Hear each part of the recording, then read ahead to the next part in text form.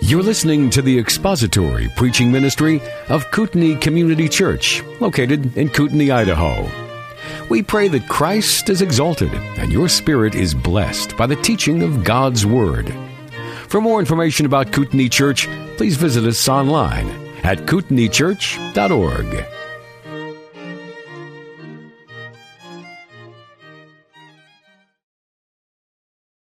Father, as we enter your word this morning, let it be with delight and awe and excitement. I pray that you would teach us, that your Holy Spirit would illuminate the word to us so that we might honor you and obey you in everything we do today and in the days to come. You have given us everything we need for life and godliness in the Lord Jesus Christ. We need no further revelation. We need no further word from anyone. We simply need to read the word and let the Holy Spirit illuminate it into our lives. Let us do that this morning with delight. We ask it in Jesus' name. Amen. So last time we were together, we looked at this thing in working this morning, so technology has failed us. But we were looking together at the canon of Scripture and talked about the fact that it's closed. Now, interestingly enough, I had a conversation with someone who was in the store this week, and I just want to share this as this is sort of the overall idea we're going to be returning to again and again. The Scripture is sufficient. The Word of God that we have today is sufficient. I actually don't like the word sufficient because it's more than sufficient. But sufficient's a good word. It means that it's adequate to the task of providing everything that is necessary for a born-again believer to grow in the Lord, to understand the Lord, and to take the gospel to the world. There's nothing else needed. And this fella came in, and we've had some discussions before, and he mentioned to me how he knows I think prophecy is closed, but he thinks prophecy is going. I said, okay, so stop. Let's talk about this. If prophecy is still happening, then I need the names of these teachers, because we need to collate what they're saying. We need to put it down in writing. We need to add it to the Strong's Concordance. We need to add it to all of the teaching words, all of the teaching tools that we have today, because if their word is prophecy, and what I read in the Scripture, that prophecy is words directly breathed from the mouth of God to the prophets that were forthtelling what God wanted for the late nation of Israel, and in the New Testament, what He wanted for the church, then these people's words are every bit as important as Paul's, and we need to be studying them. We need to be understanding and parsing the words and the tenses, just like we do with every other. And he stepped back and he said, well, I hadn't thought of it that way. I said, so give me these names so we can get this started. We can actually get a compilation of their effective teachings and add them to the canon of Scripture. And I was just about that animated, because it was just, I was at the end of my patience with this. I'm sorry. And this fella and I have a pretty good relationship. I said, so who is this person? Who are these people? Let's get it written down. He said, I hadn't thought of it that way. I said, the canon of Scripture is closed. And at the end of the New Testament, John warned people what would happen if they added to that word. He also warned people what would happen if they took away from it. What this tells me is people do not trust the Scripture. It doesn't have what we need. It is not adequate to the task of equipping God's people to live and to serve as Christians should. And so at any rate, the discussion went on, and I think he's hopefully, by God's grace, not by my candor and passion, that he's in the process of changing his mind. Because the fact is, the canon of Scripture is closed. The last book of the New Testament, Revelation, was the last book the Lord penned for us. It is all we need for life and godliness in Christ Jesus. And so, as Paul, now we're going to dive into 1 Corinthians 12, which we will be returning to this concept again and again, that the canon of Scripture is closed, that what occurred in the New Testament, much of what occurred in the New Testament was for the founding of the church. And we don't see some of it today, we see some of it. We're going to be talking about the spiritual gifts. We're going to be looking at a group of people who had figured out the best ways to misuse them or to not use them. And we're going to be looking at what not to do, according to Corinthians. So, let's read the first chapter the chapter we're going to be studying. We'll go from chapter 12. We're going to read 1 through 11. We will get through a few of those today. 1 Corinthians chapter 12. Now, concerning spirituals, brethren, the word gifts is added. The actual text says concerning spirituals, I do not want you to be unaware. You know that when you were pagans, you were led astray to the dumb idols, however you were led. Therefore I make known to you that no one speaking by the Spirit of God says Jesus is accursed, and no one can say Jesus is Lord except by the Holy Spirit. Now, there are varieties of gifts, but the same Spirit. And there are varieties of ministries, and the same Lord. And there are varieties of effects, but the same God who works all things in all persons. But to each one is given the manifestation of the Spirit for the common good. For to one is given the word of wisdom through the Spirit, and to another the word of knowledge according to the same Spirit, to another faith by the same Spirit, and to another the gifts of healing by the one Spirit, and to another the effecting of miracles, and to another prophecy, and to another the distinguishing of spirits, to another various kinds of tongues, and to another the interpretation of tongues. But one and the same Spirit works all these things, distributing to each one individually, just as He wills. So a couple of things to start with. Note that the words that I said, the word gifts is in italics. It does not appear in the original.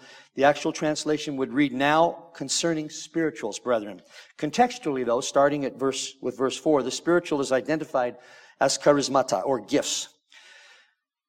Paul does not want them to be untutored. He does not want them to be foolish. He doesn't want them to be ignorant. He doesn't want them to be without knowledge about spiritual gifts.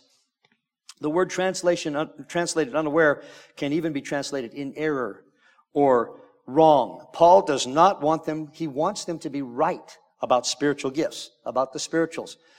The implication is, you can be wrong about them. Duh. How good are we at being wrong about things?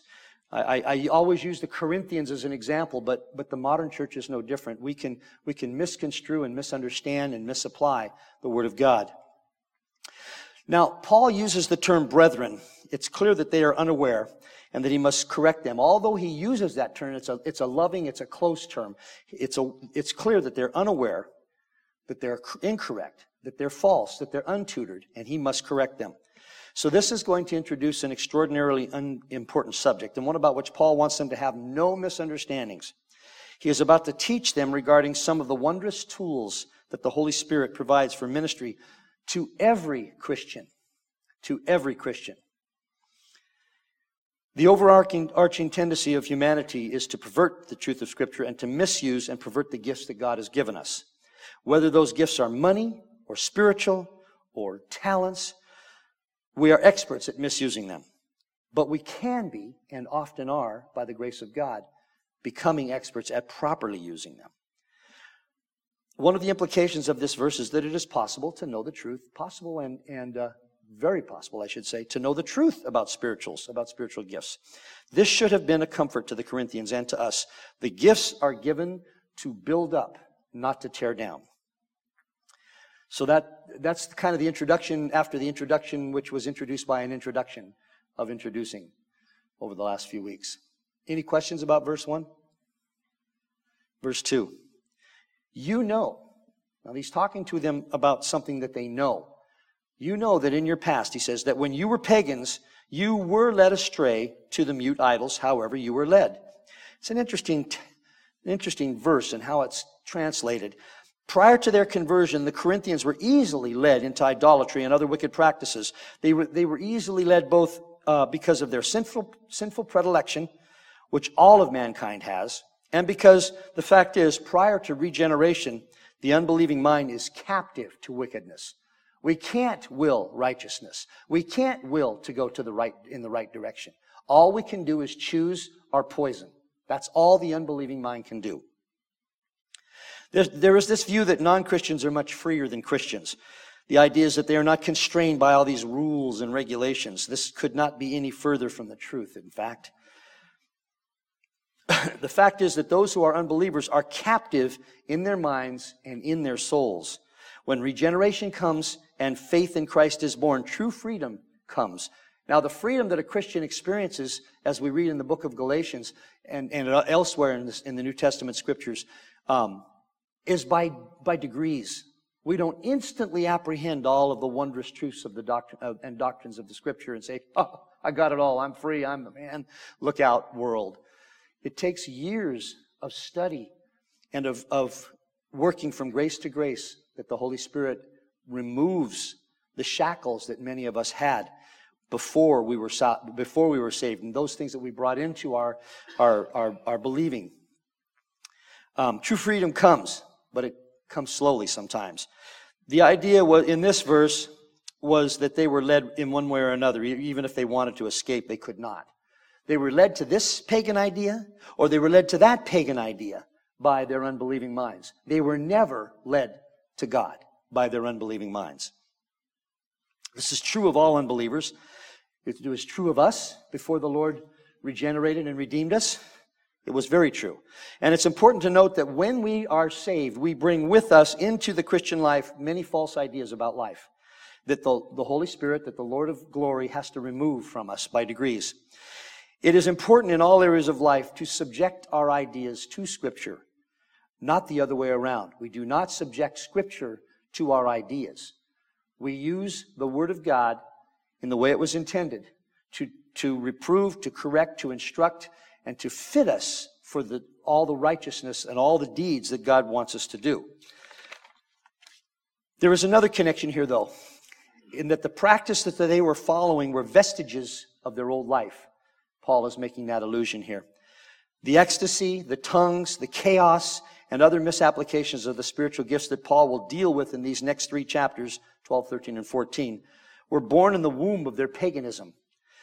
In our lives, it would have been, they were born in the womb of our unbelieving, whatever our unbelieving was. It is apparent that some of the Corinthians had fallen back into their old idolatrous beliefs and practices, much to the dismay of Paul and to the detriment of the church. He had a holy zeal for building up the church. He was part of the founding generation of apostles who gave us that the Scripture says that the Lord and the apostles are the cornerstone, the foundation, I should say, of the church. And Paul knew that they had to get it right. They must get it right. And so he did not want them to be ignorant. He did not want them to be misled. He was seeing a falling back into the old ways in this area. Remember, they were suing one another. They were eating the food at the Lord's Supper ahead of each other. They were doing things intentionally against what they had been taught. And so Paul's going to instruct them. So verse 2, when you were pagans, you were led astray to the mute idols, however you were led. Whatever led you, it led you astray. It didn't lead you to the kingdom. The Holy Spirit regenerated them and led them in the right direction. Any questions or comments about verse 2? Verse 3, therefore, now, and this is a startling thing, because Paul would only say this to correct something that was happening at the time. Therefore, he says, I make known to you that no one speaking by the Spirit of God says Jesus is accursed. And no one can say Jesus is Lord except by the Holy Spirit. It is evident from this verse that at some point during the church services in Corinth, people were blaspheming the Lord Jesus Christ. Believers were probably blaspheming, possibly blaspheming the Lord Jesus Christ. They weren't doing it by the Holy Spirit. It is one of the results of an uncontrolled ecstatic experience that often utterances will be inexplicable, tortured, at odds with the truth, and even blasphemous. Paul lays down a bedrock principle that if someone speaks negatively about the Lord Jesus Christ, they are not being led by the Holy Spirit. Indeed, if one of the tests of whether someone is truly led by the Spirit or not is that they are reverent and in awe of God and correct about the Lord Jesus Christ, the Holy Spirit, and the Father. They will speak lovingly and approvingly and in a wholesome scriptural way about the Lord Jesus. One of the results of defining and judging everything by experience rather than by Scripture is a devolving into an improper and even blasphemous behavior. Slowly but surely, as we began to examine and judge our life by our experiences, if we examine and judge the Scripture by our experiences, people will devolve into idolatry, to blasphemy, into all sorts of possible even heresy. Apparently, the Corinthians had become so enamored of the ecstatic experience that they experienced as pagans that they were doing things that were at once startling and horrifying in the church services. The Spirit will never incite, encourage, teach, or in any way denigrate the Lord Jesus Christ. He will always teach and incite and encourage and illuminate a reverence and an awe and a respect and a love and a delight for the Lord Jesus. So one of the things that they did, apparently, was to curse Jesus. Now, there's different ways to curse Jesus. You can outwardly simply say that. I can't even bring myself to say it. But you can say those two words in a sentence, and you can actually denigrate the Lord. Or you can say things that are just patently untrue about him. And that is in itself almost an effective curse, especially for those that are hearing it, if they believe you. One of those things, one commentator implies that this could result from the infiltration of Gnosticism into the church at the time. Spiritual things were lifted up while physical things were degraded. Remember when we went through Colossians, we looked at how Paul dealt with this false theology of Gnosticism, that the spirit was important, but the flesh was unimportant. You could do anything you wanted in the flesh as long as you were spiritual. As long as you had the right ideas, the lofty ideas about God and the spiritual aspects of life. Doesn't matter what you did in your body. False, gong. He said this, one commentator put it this way. The only one thing seems to explain why such a wicked condition could have come to exist, especially in a church established and pastored by Paul himself. During the first century, everything physical and natural is evil, and that everything supernatural, it taught Gnosticism, that everything physical and natural is evil, and that everything supernatural and spiritual is good. When adapted to Christianity, it taught that the supernatural Christ only appeared to be natural Jesus. That's Docetism.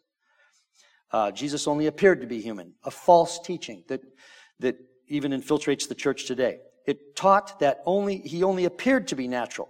The human Jesus was an imperfect, evil, and poor representation of the spiritual Son of God, who, because of his divine nature, could not possibly have taken a physical form. Christ's Spirit descended upon Jesus at his baptism, but returned to heaven before the crucifixion. Therefore, Jesus died an accursed death as no more than a mere man. So while glorifying the divine Christ, the Corinthians may have felt perfectly justified in cursing the human Jesus. They would uplift and glorify the spiritual, the divine Christ, the Son of God. But they would denigrate his human body just as they did their own. So some of the early, and I don't want to get into all of them, Jim has done a marvelous job of the isms, the false isms that began to infiltrate the church right at the very beginning. Arianism, that Jesus was a distinct created being and subordinate to the Father. False. He is the Son of God. He is the divine Son of God, who is in every respect equal to and on par with the other two people of the Trinity. The other two persons of the Trinity. Then Docetism, Jesus only appeared to be human. He didn't appear to be human. He was human. He was a perfect merging of the human with the divine. Nestorianism, humanity and divinity existed separately. If Jesus did not unite humanity to himself, we can't expect to partake of the divine nature. Nestorianism. And there's several others. I was going to list them all out, but again, Jim has done an excellent job of going through all of the cultic twisting of Scripture that infiltrated the early church. And it's interesting to me that most of false theology attacks the Lord Jesus. By extension, it attacks the Father and the Son as well. But it's directed at the deity of Christ, the humanity of Christ, or his work upon the cross. And so we should always be suspicious when something is directed in that way against the Lord Jesus. So the first part of this verse, therefore I make known to you that no one speaking by the Spirit of God says Jesus is accursed, and no one can say Jesus is Lord except by the Holy Spirit. The first part of this verse is doctrinal. That is, the view that a person holds of the Lord Jesus Christ must be consistent with who he is as revealed in Scripture. What we are told about here, that must be our representation of who the Lord Jesus Christ, of what the Lord Jesus Christ is, of why he came. If a person holds a low view of the Lord Jesus Christ, then what he does and says is not of God. Very simple. Everything must be tested against Scripture. If what a person says agrees with Scripture, it is not a new revelation and it is unnecessary. If what a person says does not agree with Scripture, it is quite simply false and very possibly heretical. The second phrase in this verse, Jesus, no one can say Jesus is Lord except by the Holy Spirit, is also a doctrinal consideration. No one can confess that Jesus, they can't confess Jesus as Lord sincerely unless they are indwelt by the Holy Spirit, which is a result of regeneration and salvation. There are many who will stand before the Lord and call on Him to admit them into heaven because of all the great things they had done for Him. Matthew chapter 7, verses 21 through 23. The Lord Jesus said this. He said, "Not everyone who says to me, 'Lord, Lord,' will enter the kingdom of heaven." So, let me stop there. That implies that there's going to be people who will say, "Lord," they'll be standing before Him. "We did great things." And here's how He answers it. Not everyone will enter the kingdom of heaven, but he who does the will of my Father who is in heaven will enter. And one of the wills of the Father in heaven is to lift up, to honor, to venerate, to love the Lord Jesus Christ. Verse 22. "Many will say to me on that day, 'Lord, Lord, did we not prophesy in your name? And in your name cast out demons? And in your name perform many miracles?'" And Jesus doesn't say, "No, you didn't do any of that." He's not going to say that. He says, "Then I will declare to them, I never knew you. Depart from me, you who practice lawlessness." The Lord doesn't negate the possibility that they cast out demons, that they perform miracles, or what appeared to be miracles. But He will say, "I never knew you. Depart from me, you who practice lawlessness." To truly confess the Lord Jesus as Lord, one must be born again. If a person is born again, this is what they will do. They will not defame the Lord Jesus. They will lift Him up. They will call Him Lord. This verse is not saying that someone cannot say spuriously Jesus is Lord. What it is saying is that the only one who has trusted Christ can confess Him as Lord. That is, claimed Him as their own risen Savior and Lord. The word Lord denotes sovereignty and authority. It's the word kurios. And in the Septuagint, it is quite often, if not exclusively, one of the translations of the word that refers to Jehovah God in the Old Testament. It is the same word. It is master, one who exercises absolute ownership rights. That is the Father, the Son, and the Spirit. What one believes about the Lord Jesus Christ is of most import.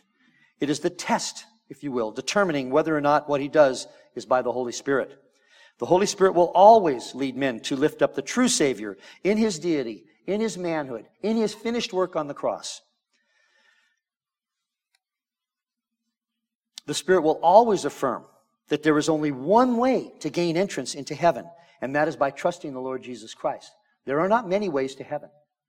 There are not many directions to heaven. The map to heaven has only one road in it. It's a very simple map, and it is the Lord Jesus Christ. It's also interesting to note, as one commentator points out, that just as salvation is all of God, so even is the ability to claim and say that Jesus is Lord. He said this, "It is to be noted that Paul believed that a man could say Jesus is Lord only when the Spirit enabled him to say it. The lordship of Jesus was not so much something which this man, discovered for himself as something which God, in His grace, revealed to him." Even that is revealed to us and given to us by the Lord Jesus. So, what about this saying, calling Lord Jesus Lord? I mean, you see all kinds of stuff on the social media. If you believe Jesus is Lord, paste this into 15,000 threads and say it 3 times and stomp you. I mean, that's not what it's talking about. What it's talking about is when we are faced with the decision to acknowledge that Jesus is Lord in our life, we will gladly affirm that. We will not shrink from it. We will not be ashamed of it. Now, does that not mean that there can be some terrifying experiences? Well, I want to talk to you about 111 AD. In 111 AD, during the reign of the Emperor Trajan, one of his governors, Pliny, wrote to him concerning Christians. And I'm going to read to you about Trajan. Interesting. This is one of those things you don't do. You don't come up with new stuff for Sunday school the morning you're going to teach. But I'm sorry, that's what I did. It better be thought through. Anyway, in 111, during the reign of the Emperor Trajan, one of his governors, Pliny, wrote to him concerning Christians. It seemed that they were trying to stomp out this new religion. And one of the ways they would affect that was to ask the offending person if he was a Christian. They would give him or her several opportunities to recant, worship the emperor, and denounce or curse Christ. Pliny noted that those who were true Christians would not do that. Now, I want to read to you about Trajan. This is the definition of one of the one of the 5 decent emperors of Rome. He was officially Roman emperor from 98 to 117 AD. He was declared by the Senate Optimus Princeps the best ruler. Trajan is remembered as a successful soldier emperor who presided over the greatest military expansion in Roman history, leading the empire to attain its maximum territorial extent by the time of his death. He is known also for his philanthropic rule, overseeing extensive public building programs while implementing social welfare policies. Does this sound familiar? Nothing is new under the sun. Oh, Jim's teaching on that. Excuse me. Didn't mean to intrude. While implementing social welfare policies, which earned him his enduring reputation as the second of the 5 good emperors who presided over an area of peace and prosperity in the Mediterranean world. This is a good emperor. This is a good emperor, and this is what he will do to Christians when he finds out they are Christians and they will not recant. I'm going to read, there's a fairly extensive reading here. I've always seen excerpts. I went to the source to make sure. I'm discovering a lot about fake news lately. I went to the source to make sure what we've been reading all these years was probably accurate. So Gaius Plinius, it's how it's written here, to the Emperor Trajan. He says, I consider it, Master, a duty to consult with you on all matters concerning which I have experienced any doubts. For who can better direct my hesitation or instruct my ignorance? So he's lifting up the emperor. Those are nice buttered up words. I have never taken part in an investigation of the Christians. Thus, I do not know how or to what extent they should be punished or examined. Nor have the following points caused me inconsequential uncertainties. Here are the points. Should age make some difference? Or should there be no distinction between the youngest and the more mature? Should clemency be granted to repentance? Or should it be of no benefit to one who has wholeheartedly been a Christian to have ceased? In other words, if he was wholeheartedly but he ceased, shouldn't that benefit him? He's stopped claiming Christ. Should the name of Christian itself, if without offense, or should the offenses necessarily attaching to the name, be punished? Just the name of Christian be punished. So he's asking this good emperor. Meanwhile, he says, against those who have been denounced to me as Christians, this is the policy I have followed. I asked them if they were Christians. Those who concurred, I asked a second and a third time with threats of capital punishment. This is under a good emperor. Those who persevered, I ordered to be handed over. For I had no doubt, whatever they were confessing, that stubbornness and inflexible obstinacy should be punished. There were others exhibiting similar mental instability. That's what they were calling believing. That's a phrase I've heard used today about believers. There were others exhibiting similar mental instability, whom, because they were Roman citizens, I directed to be sent on to Rome. Presently, as a result of this very procedure, as often happens, the accusations becoming more prevalent, several varieties have come to light. An anonymous list was posted containing the names of many people. Those who denied that they were or had been Christians, I thought should be dismissed. If they first invoked the gods in my presence and sacrificed with incense and wine to your image, which I had ordered to be brought forward for this purpose together with the statues of the gods, in parentheses, and moreover, they cursed Christ, which those who are truly Christians can, it is said, in no way be forced to do. There's that famous quote.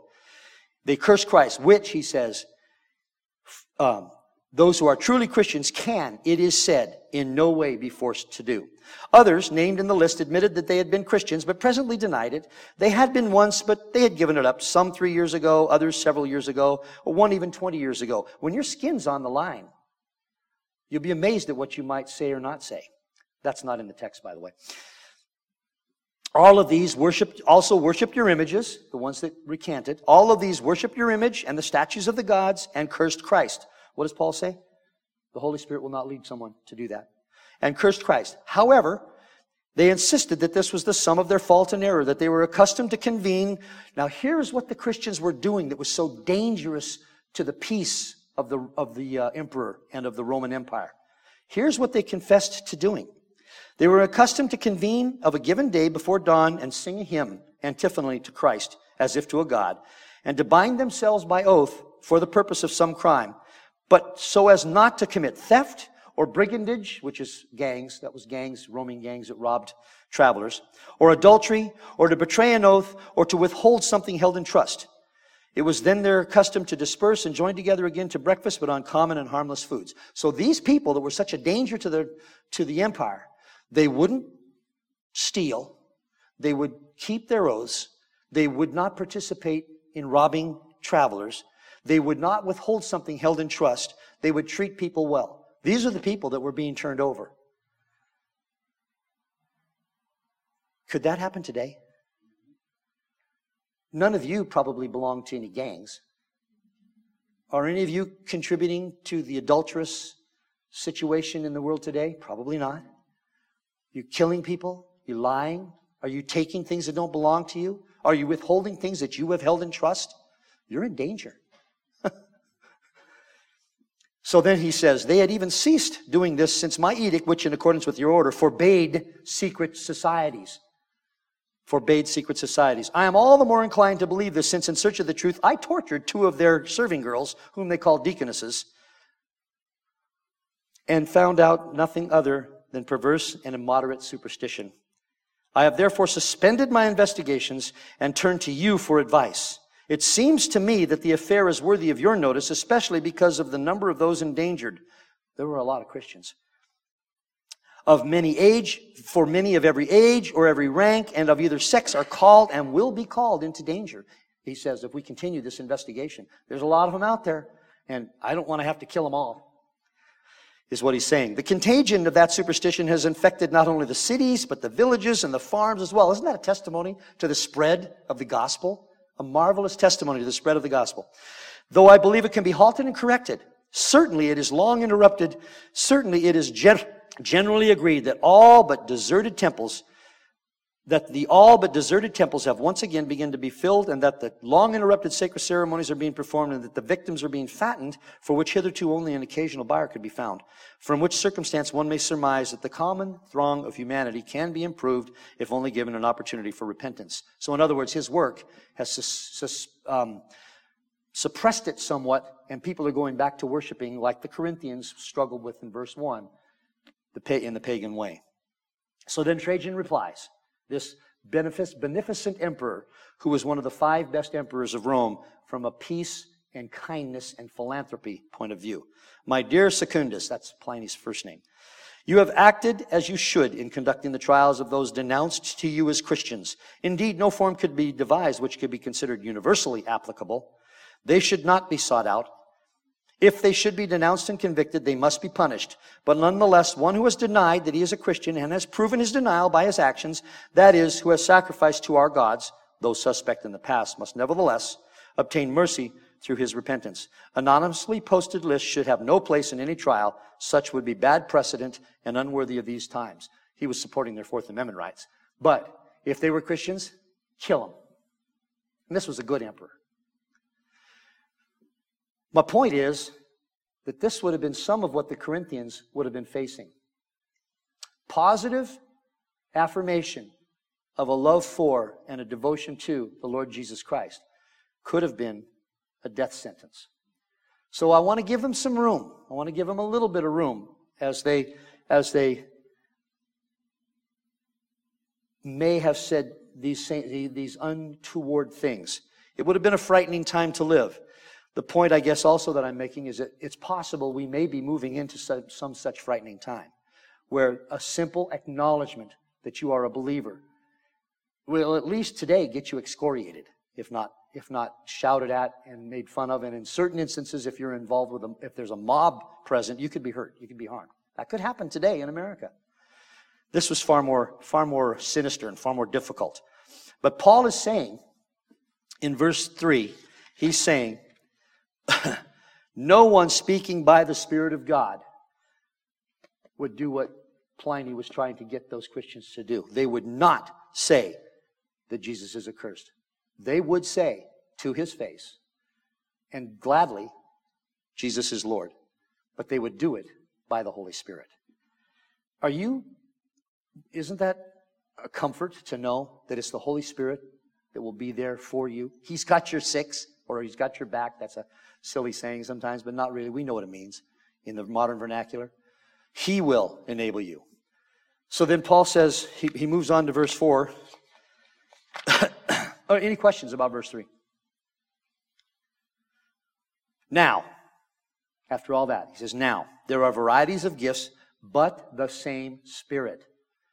Only the third person of the Trinity, only the Holy Spirit will give the gifts that He has for each Christian.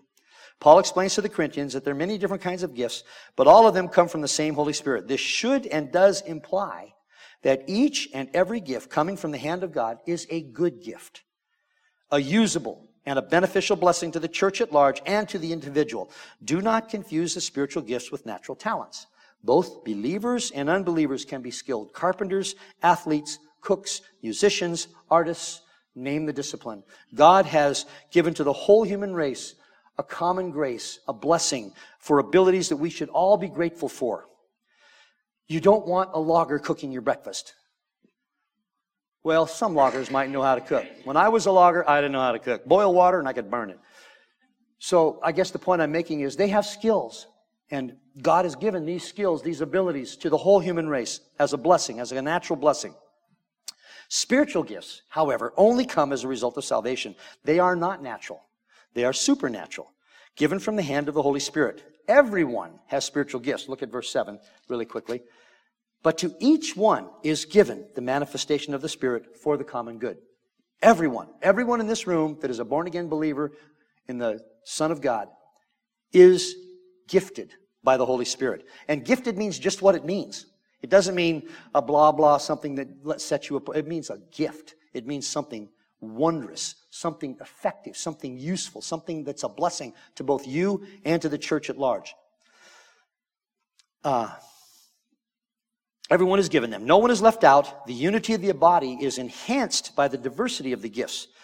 If everybody was the same, most of us would be unnecessary. If everything was a hand, we wouldn't hear anything. Paul says stuff like that, and I'll leave it. I don't want to steal Paul's thunder. Frankly, if all of us are the same, most of us would be unnecessary. 11 quarterbacks will likely lose every game.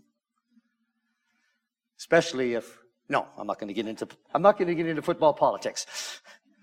The word varieties is implied. The word used essentially means apportionments or allotments or distribution. God has a multiplicity of gifts, and He gives them specifically and carefully in a manner that unites that gift best with the person that needs it, that He intended for it. It best suits that person. This will enable them to serve effectively in the church and in the world. The gifts fall into two general categories, the speaking gifts and the serving gifts. I don't have the overhead, so if you could turn to 1 Peter chapter 4, verse 11. And then we'll go to 1 Corinthians 12. We'll be right back here if you're writing this down. And then Romans 12.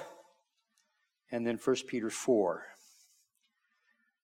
Oh, back to 1 Peter 4. Let's do this. Whoever speaks in 1 Peter 4, verse 11, is to do so as one who is speaking the utterances of God. Whoever serves is to do so as one who is serving by the strength which God supplies. So then all things, God may be glorified through Jesus Christ. A wonderful combination there. Your gift was designed to glorify God through Christ. The Spirit gives it. You glorify the Father through the Lord Jesus Christ. The Trinity is involved in your life in serving Him. So that in all things God may be glorified through Jesus Christ, to whom belongs the glory and the dominion forever and ever. Amen. Then the gifts are listed here. They're listed here and in Romans and in a limited way back in 1 Peter. So let's look at 1 Corinthians 12, right here, verses 8 through 10. For to one is given the word of wisdom through the Spirit, to another the word of knowledge according to the same Spirit, to another faith by the same Spirit, to another gifts of healing by the one Spirit, to another the effecting of miracles, and to another prophecy, and to another the distinguishing of spirits, to another various kinds of tongues, and to another the interpretation of tongues. Then verse 6 through 8 of Romans 12, if you could go there. Since we have gifts that differ according to the grace given to us, each of us is to exercise them accordingly. If prophecy, according to the proportion of his faith. If service, in his serving. Or he who teaches, in his teaching. Or he who exhorts, in his exhortation. He who gives with liberality. He who leads with diligence. He who shows mercy with cheerfulness. Is it Well, I won't get off into that, but sometimes you can show mercy, but it's hard. You do it through grit teeth. Shows mercy with cheerfulness. 1 Peter 4:10 and 11, as each one has received a special gift, employ it in serving one another as good stewards of the manifold grace of God. And then he lists them, whoever speaks, whoever serves. The three lists of gifts are not exactly the same, and so it seems the Lord never really intended for us to have a precise list that we could check off on some sort of test. The gifts can be overlapping in the believer's life. He or she may have more, one or more, but the way the Holy Spirit distributes them, the gifts that a person has will be mutually beneficial and effective. Someone may be very strong in one gift with only minor tendencies in others. The point is, as we use these gifts given to us by the Holy Spirit, it becomes apparent what they are. Someone may be excellent in service, but less so in teaching. Another may have the ability to exhort, to lead, and teach. The point is, God intended for us to use these gifts that were given to us for the blessing of the body and for the world at large. Sometimes a football player, for example, finds out about a different talent. There's a metaphorical connection or a similarity here between the talents, but he may find out about a different talent from a different position. Maybe as a halfback, he finds out that he can pass, and he ends up becoming a quarterback. He discovers that he has two talents. Same with the gifts. You find out what your gifts are sometimes in the using, in the serving, in the doing. Further meaning in this verse can be derived from the fact that Paul phrases this in such a way to remind that everyone that it is the Spirit of God who distributes these gifts. He would not give one a better than another. There are no gooder gifts. They are all from the hand of Almighty God. They are all a best blessing and a beneficent giving to the body of Christ so that people can be blessed by their own gift and they can bless others by using it. Everything from the Father's hand is good, it is wondrous, and it is useful. The Corinthians had apparently been misunderstanding this, and some of them were arrogantly assuming that their gift was better than the gifts that others had, or their gift wasn't quite up to snuff from what others had. Paul will deal with this later. And I was going to make it through verse 7, but we're not going to make it today. So let's stop here. There's variety of gifts, but they all come from the same Spirit. Does God love any one of His beloved more than the others? Does He love you all? Would He give you a bad gift? Would you get a lump of coal like Charlie Brown? No. No, whatever He is, the Holy Spirit has given into your life is a blessing, it's useful, it's beneficial for you. But if it's under a bushel, if it's not being used, then that particular work that God had planned. Now, here's where we get into sovereignty, and I'm not going to lengthen this out by exploring all of those aspects. But the point is, if you're not using your gift, there's a blessing that the church would have that is not happening. God gave every one of us here gifts, every one of us abilities, supernatural abilities, and He wants us to use them. Let us be about the work of God so that we learn what those gifts are. And it's interesting to note that often, well, not often, probably most of the time, the gifts will tie in with your natural talents, but not always. Often, God will let your weakness be made strong through the gift that the Holy Spirit has given you. Let's pray. Father, from your hand comes nothing but good. You have said in Romans that all things work together for good to those that are called according to your purpose, and that we might use those things would be our prayer today. We might properly seek your hand, seek your wisdom, seek your enabling, so that as we use them for your glory through the Lord Jesus Christ at the giving of the Holy Spirit. And we thank you for them in Jesus' name. Thank you for listening to the latest podcast from Kootenai Church. If you'd like to learn more about Kootenai Church or to donate to our church ministry, you can do so online by visiting kootenaichurch.org. We hope you enjoyed this podcast and pray you'll join us again next time. Once again, thank you for listening.